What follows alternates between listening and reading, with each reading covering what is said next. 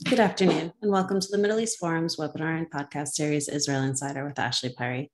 I'm Stacey Roman, and I will be moderating this discussion today. We are pleased to have Mr. Ashley Perry, advisor to the Middle East Forum's Israel office, join us here each Wednesday at 3 p.m. Eastern to update us on all the events going on in Israel. Mr. Perry will be giving us a briefing on current Israeli affairs for 15 minutes, then open it up for questions. Should you wish to ask a question, please use the Q&A box located at the bottom of your screen to type your question. Now, with no further ado, I'll turn the discussion over to Mr. Ashley Perry. Thank you very much, Stacey, and good evening from Israel. Tonight we're going to start on Iran, because Iran seems to be at the center of a lot of what's going on at the moment. Flurry of diplomatic activity in Israel and elsewhere. What's going on in Lebanon, what's going on with Hamas, what's going elsewhere in the region. So let's dive straight into it. First of all, we spoke last week about how we would see the new president of Iran's policies based on what sort of people he appoints to the cabinet. And, you know, we said it could go either way. If you'll go for the previous, some of the members of the previous cabinet, especially those who were involved in the JCPOA Iran nuclear talks, which was considered more moderate, or whether he would pick up some of the leftovers from the Ahmadinejad regime, which is, as we know, populated by ultra radicals. And it certainly seems as if he's moved towards the latter.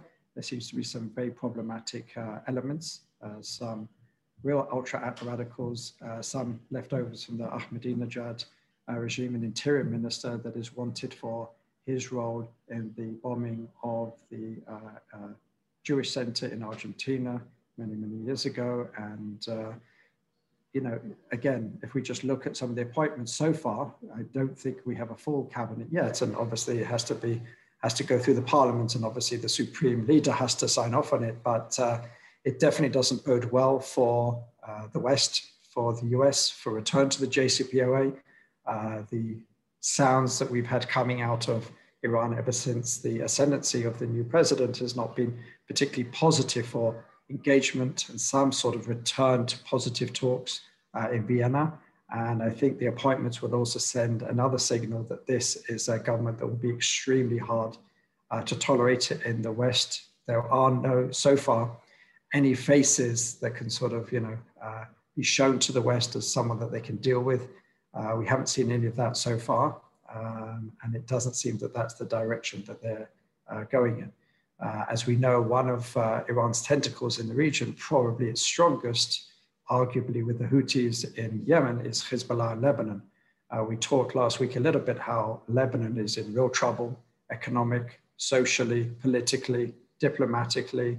Apparently electricity is down to an hour or two a day throughout the country, massive inflation. There's been even, remarkably or not completely unprecedented, but the leading Christian Maronite leader in Lebanon came out openly against Hezbollah, and already predictably he has faced death threats. But what we have seen, what we saw earlier in the week, is in response to a barrage of rockets ostensibly sent over by Palestinian groups. Again, as I mentioned last week, while it may have been Palestinian armed groups, it was from an area very heavily controlled by Hezbollah. So it's doubtful whether these groups would take any action, especially as vociferous as this, shooting over the border into Israel, into northern Israel, without the okay and the say-so from Hezbollah. As we talked about last week, maybe that was, you know, Hezbollah's way of sending a message without blatantly and openly doing that. Israel's response was relatively robust. First time that it had launched so many attacks into Lebanon, probably since the war in 2006. And then we had, I mean, mostly targeted some of the rocket sites and open areas, and Hezbollah likewise targeted Israel and made a big statement about also targeting open areas. They said that our response, this is what Hezbollah said, our response will be proportionate to the Israelis. And Hassan Nasrallah, the leader of the Hezbollah terrorist organization, gave a speech that was actually planned a while in advance to commemorate from their point of view, the Second Lebanon War. Again, you know, these sort of occasions are always used for saber rattling, to try and show off to the Lebanese people how they are protecting them, but also interestingly spoke about the response and said that, you know, we're not looking for war. We're looking for just a proportionate response, but we're not looking for escalation, but we are ready for one. Those words were almost echoed completely by the Israeli Northern Command, the IDF, Northern Command, I should say, that basically said also, we're not interested in a war, we're not interested in escalation, but we're ready to do. We're ready for one. What is interesting is that quite a few players in the region have alluded to Prime Minister Naftali Bennett's words that he made a few weeks ago relating to Hamas, where he said, our enemies should know that the rules of the game have changed.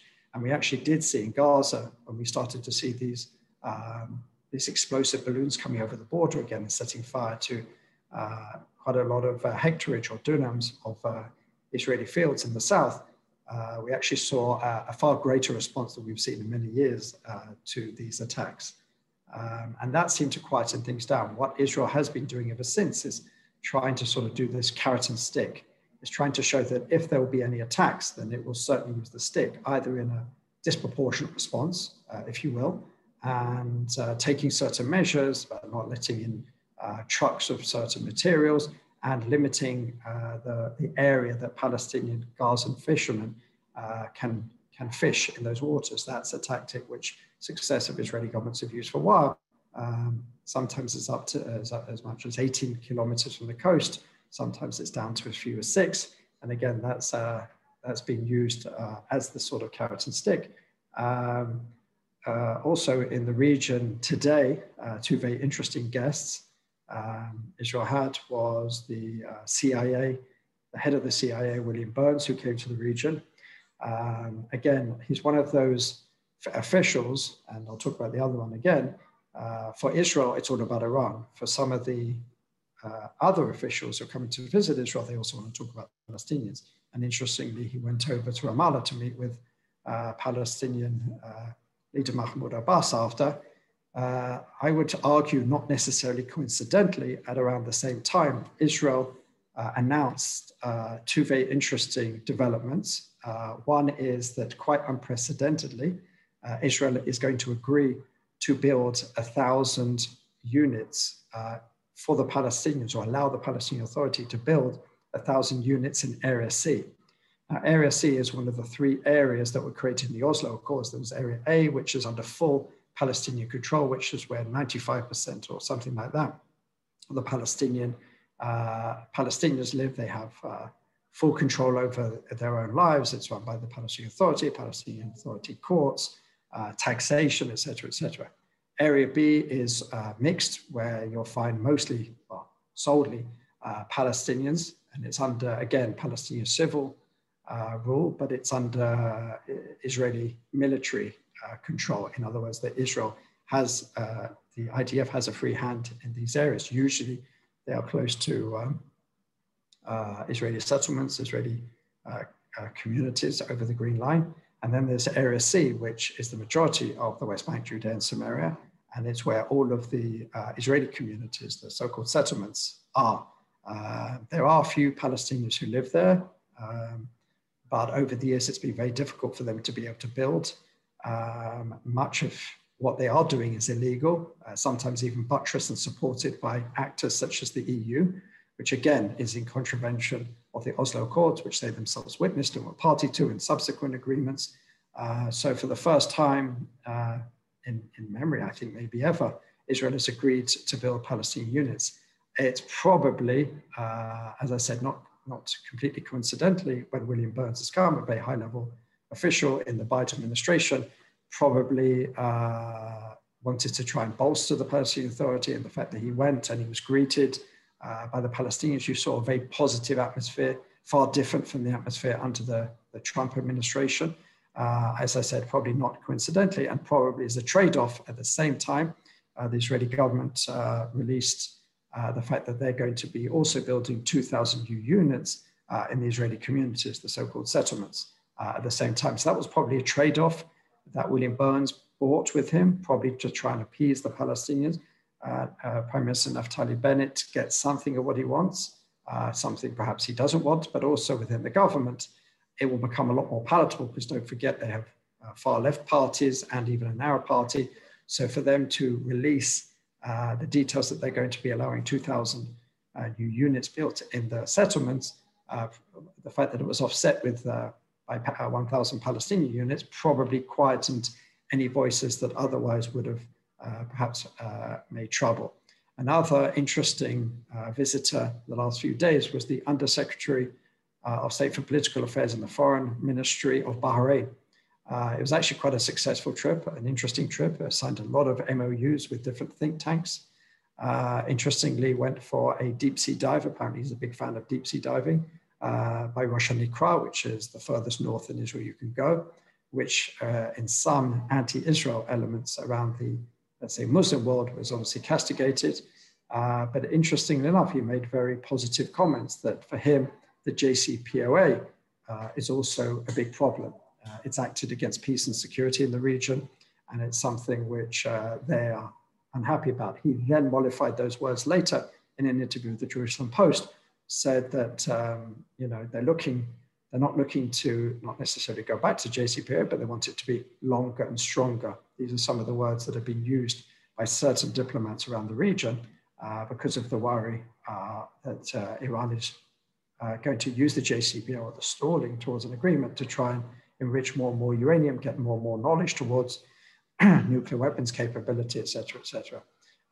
But he also had to put in a comment that for him, the Palestinian issue is still at the forefront.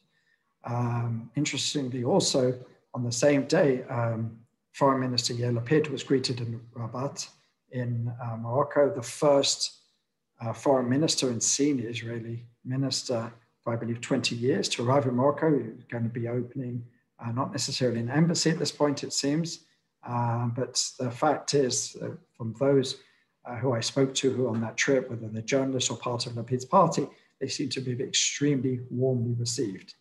There were worries that Morocco wouldn't necessarily go the same way as UAE and Bahrain. It would be more of a sort of top-down, it would be a warmth at the highest levels, not necessarily from others. But so far, the trip has gone pretty well. In domestic politics, moving on quickly in the last few minutes before I move over to question and answers, the Knesset is now on vacation. So there's obviously, the tone has been lowered over the last few days. But in Israel, the biggest talk of the news is the coronavirus and whether the government is doing enough to lower the figures. Israel is the first country in the world, and I believe one of the only two who have already administered a third dose of the vaccine to those over 60 years old or 65, in the hope that they can stop what is increasingly raising numbers every single day. I think we got up to 6,000 a couple of days ago. And there is a worry that we could go into another lockdown. And as you can imagine, people like former Prime Minister Benjamin Netanyahu, leader of the opposition, has tried to make quite a lot of hay out of this, said, I left Naftali Bennett in almost 0 cases a day, and the country was open. And now within a few weeks, they've gone to the verge of another lockdown. Obviously, that's unfair because the Delta virus, first of all, had already been in the country during the Netanyahu administration. And as we can see in the US and other places, the Delta variant has nothing to do with politics, and it's spreading in many places around the world. So in Israel is no different. And certainly the numbers are going up. People are very worried about this. Israel is trying to, this is the message that has been sent by this government, trying to do everything to ensure that there will be no more lockdowns. Finance Minister Victor Lieberman came out and said that lockdowns don't necessarily lower the number of people infected, but we do know that it hurts the economy. So there's a lot of individuals in that government who are certainly anti-lockdown, and they're trying everything to prevent that. So they're taking pretty much today and tomorrow the last possible measures to try and prevent a lockdown, which either will be at the end of August, remembering that September 1st is the beginning of the school year, and throughout September are the Jewish holidays of New Year, Yom Kippur, Sukkot, Some are saying that that should be when there's a lockdown, if there's going to be one, because there's only 6 or 7 working days throughout the whole month. But obviously, as you can imagine, some of the religious elements, especially the ultra-Orthodox, are basically saying, they shouldn't harm our festivals, and considering everything else that's going on and considering what's going on in the last year, this is the last time that you should choose. You should try and do it now or later, but not harm the Jewish festival. So there's quite a lot to think about on that particular level, because that seems to be where most of the attention in Israel is going at this point. And with that, I'm happy to answer any questions on this or other subjects. All right, thank you so much. So the first question we have in is from Carrie. To what extent do the events in Lebanon have an effect on the Israeli internal affairs? Well, it certainly at the highest levels, everyone's watching what's going on in Lebanon, as many other countries around the world. Defense Minister Benny Gantz came out and said some very interesting comments, saying, don't use us as an excuse, which is something we've talked about before, which is fairly obvious that Hezbollah are trying to distract and deflect from internal problems in Lebanon to try and attack Israel and try to deflect and distract the Lebanese population and trying to gain in popularity. As we spoke about last week, they're certainly suffering on that particular level in Lebanon at the moment. And Benny Gantz also said that, he seeks an international assistance plan for Lebanon. A lot of other countries obviously have talked about that. But what he said was interesting is that Israel would be happy to be involved in any way and give any sort of assistance. Now, we know that's extremely, extremely unlikely, but sometimes these things still need to be said. Today, there were meetings with UNIFIL, which is the UN mandated mission that's supposed to watch over the implementation of UN Security Council Resolution 1701, which is supposed to demilitarize the whole of southern Lebanon, I think below the Litani River, if I'm not much mistaken. And it's clear that that's the furthest thing that's actually happening. But this was supposed to be a routine meeting between Israeli army officials and UNIFIL. But again, as we've seen ever since the Second Lebanon War, UNIFIL pretty much doesn't really do anything in a robust manner. Sometimes it does give information about what they see, but not too much else. But again, another sign that Israel wants to send to the international community that it doesn't seek an escalation. And the fact is that Hezbollah are still very much have a very strong military presence, and probably gave them a warning that we'll not sit on our hands next time this happens. Thank you. So you just mentioned that Hezbollah has a very strong military presence. Carrie Hildebrand asks, with the accelerating meltdown of Lebanon, is there any evidence of cracks developing within Hezbollah?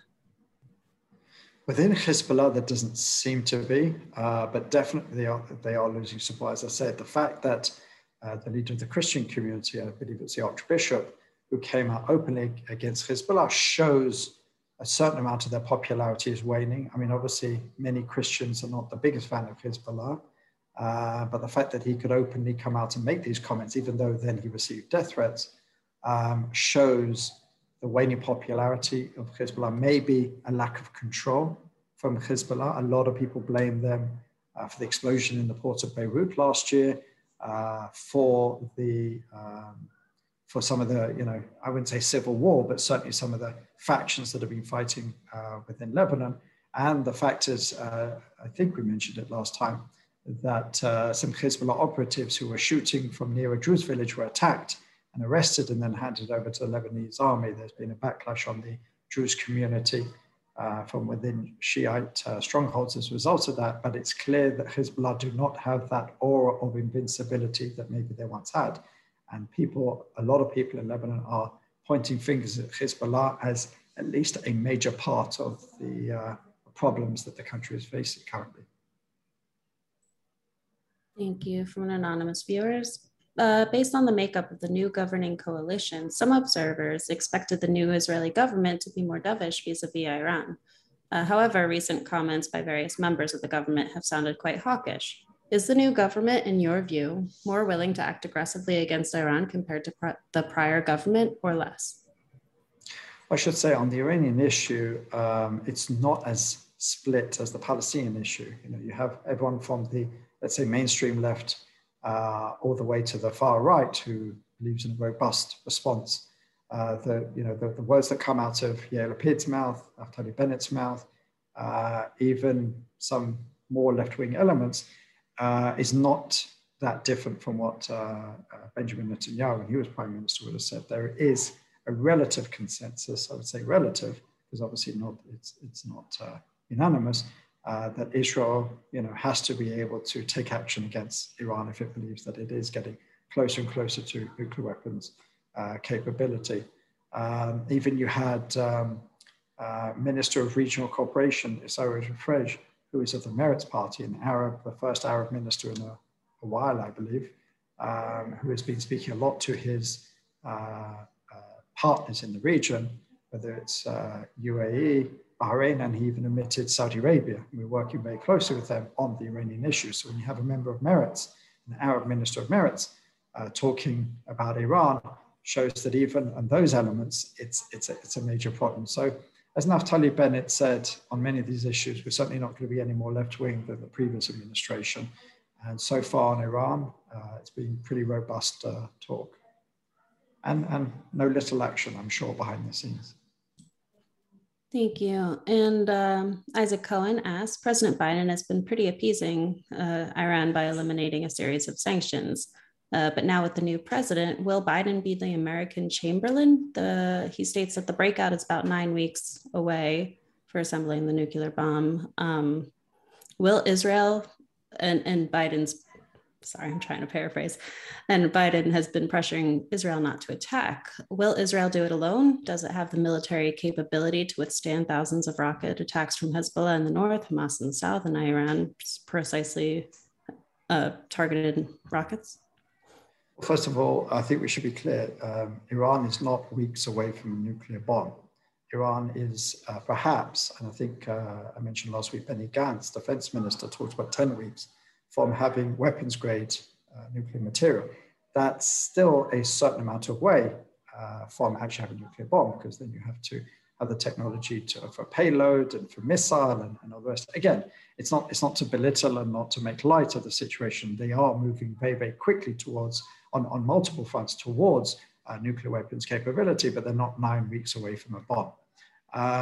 What we are hearing from the Americans is they want to relieve some of the sanctions for a complete cessation of the enrichment level. Iran is standing firm so far. It says that we will not even talk about stopping or ceasing enrichment levels or returning to the JCPOA until there is a complete lifting of sanctions. That is the message that's come out of Tehran. And I'm sure the new president will certainly be no more dovish on this than his predecessors. So we're going to have to wait and see. It does seem that the Americans want to return to the JCPOA. The jury is certainly out on whether the Iranians are even going to return to Vienna. At the moment, there seems to be a bit of a lull. Perhaps a lot are, as I said, waiting to see what happens with this new Iranian government. Who are the major players? Who is going to be the face of the talks? Who's going to be the face for the West? But so far, I think most people who look at Iran would just be pessimistic about this. Thank you for clarifying that. Aviva Klein-Frank asked, do you think the Arab Party and the coalition will bind Israel's hands to react militarily in Lebanon? Well, so far it hasn't. Israel, as I said, did react stronger than it has for 15 years since the Second Lebanon War. Don't forget, the Arab Party, as we've spoken about before, it's a small party. It's certainly in a 61-seat government is absolutely essential, but there's an understanding that that Hezbollah is a problematic player. Don't forget, there's other elements of the Sunni Shiite rivalry. There's a lot of Arab towns in the north that could come under attack from Hezbollah. So I don't see it necessarily as binding the hands, because any more, again, than the previous government, because the previous government didn't take such robust action when it had a so-called right-wing government. But as I said, I think at the end of the day, I go back to my earlier comments where neither side really seeks an escalation. It could be that one side will make an error calculation someone will die on either side, and that will certainly could lead to an escalation. There's certainly tension there, but it's clear that neither side wants an escalation at this point, and I don't think that's necessarily down to the fact that there's an Arab party in the coalition. Thank you. Mir Herzl Melmed asks, is there any sign that the American abandonment of Afghanistan is bringing some Arab countries closer to Israel, as it seems America is an unreliable ally? There's always a certain amount of, people watching all around the world certainly look at what America's doing in one arena, especially the sort of, let's say, joint enemies of the US, Israel, and the wider West, to see what they think of as weakness, what they think of as strength. It's too early to say at this point, but certainly, a Taliban takeover of Afghanistan, last time they took over, we saw it as a base for Al-Qaeda, which is obviously it's still around, but obviously not as powerful as it was when it was given free rein in Afghanistan. That it could certainly be a problematic base of operations for certain rogue and terrorist regimes, which, while Israel is not necessarily the first enemy of many of these groups, it's certainly on the list. So it remains to be seen. American weakness, or perceived American weakness, is never necessarily good for Israel. But we are dealing in a different era. We do see more and more Arab countries, Sunni pragmatic countries, who are coming towards Israel because of their joint enemies. So we are living in a different reality to when the Taliban last ruled Afghanistan. So along those lines, this might be reaching out of the wheelhouse here. Robert Larrick asks, do you think Russia should really want an empowered Islamic terrorist state?